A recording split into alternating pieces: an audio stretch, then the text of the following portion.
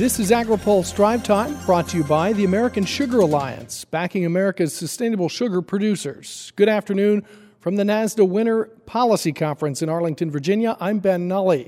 President Donald Trump did not leave India reaching a trade deal.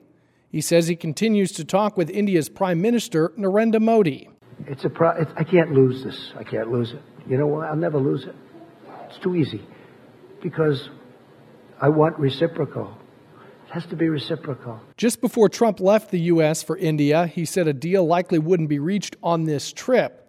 Through translators, Modi said he wants to try for an even bigger deal with the U.S. Senate Finance Committee Chair Chuck Grassley says he was a little disappointed after hearing a trade deal with India wasn't in sight just before Trump left the states. But it's just that presumably it hasn't been finalized yet, and so we're going to continue to talk, and sometimes there's going to be an agreement, but we don't have a date for it now. But anything that we can do along that line, I think, solves several things. Economic, starting to open up market for things we couldn't get into India. Grassley notes an agreement with India would offset the threat of China, and Grassley understands the U.S. and India are still negotiating. Last week, he was confident the two countries would have reached some sort of smaller deal. Trade and the weather outlook is fueling farmer optimism heading into this growing season.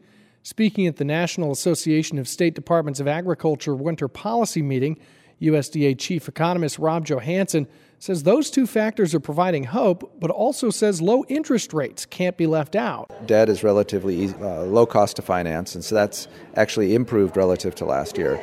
So those three things are a positive signal. Now, we still have issues with respect to prices. We know that the South Americans are harvesting a record crop right now. That's keeping corn and soybean prices low.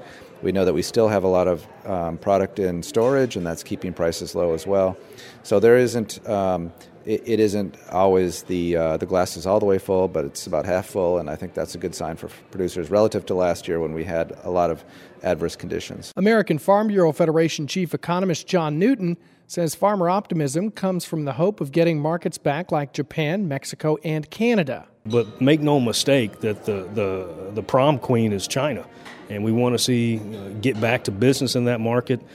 Certainly, the USDA's projections of $14.5 billion in exports to China in fiscal year 2020 is not what we'd like to see. It's still way below what we used to do there. So we need to get back to where we were and then some. And I think once we see that, we couldn't ask for a much better position to be able to get in and compete. Earlier today, the Trump administration announced China will soon be accepting applications for tariff exemptions as part of its agreement under the Phase 1 trade pact with the U.S.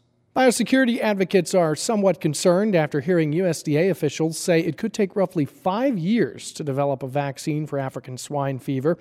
The disease has killed over 1 million pigs across the world, with most of them in China. Alan Rudolph is vice president for research at the University of Colorado. He says the industry would like to move faster on a vaccine. Certainly, ASF is a big concern, and yet, I think we recognize the increasing frequency of these kinds of outbreaks. So not only should we be concerned about mitigating ASF, but how do we prepare ourselves for the next big outbreak, and what can we do to avoid the same kinds of consequences and more efficiently respond? National Pork Producers Council Director of Science and Technology Dan Kovich says finding an ASF vaccine immediately would be great, but understands research takes time. People have been looking at that for years, and I think, silver lining that, this really devastating global situation is focusing more attention and resources. Sure. I don't think, however, we can afford to wait. Whether it's a year away, 6 months away, 5 years away, 8 years away, we need to do what we can do now to close these gaps. That a vaccine is one part of it, but again, ounce of prevention worth a pound of cure. Let's do what we can to keep it out in the first place. Kovich says the industry was glad to see Congress pass legislation recently for more ag inspectors at the nation's ports to protect against ASF. That's all for today's Drive Time, brought to you by the American Sugar Alliance, supporting America's sugar farmers and workers as they continue to build a brighter future by producing sugar sustainably. For more agriculture, trade, environment, and regulatory news, visit agripulse.com. In Arlington, Virginia, I'm Ben Nuelle.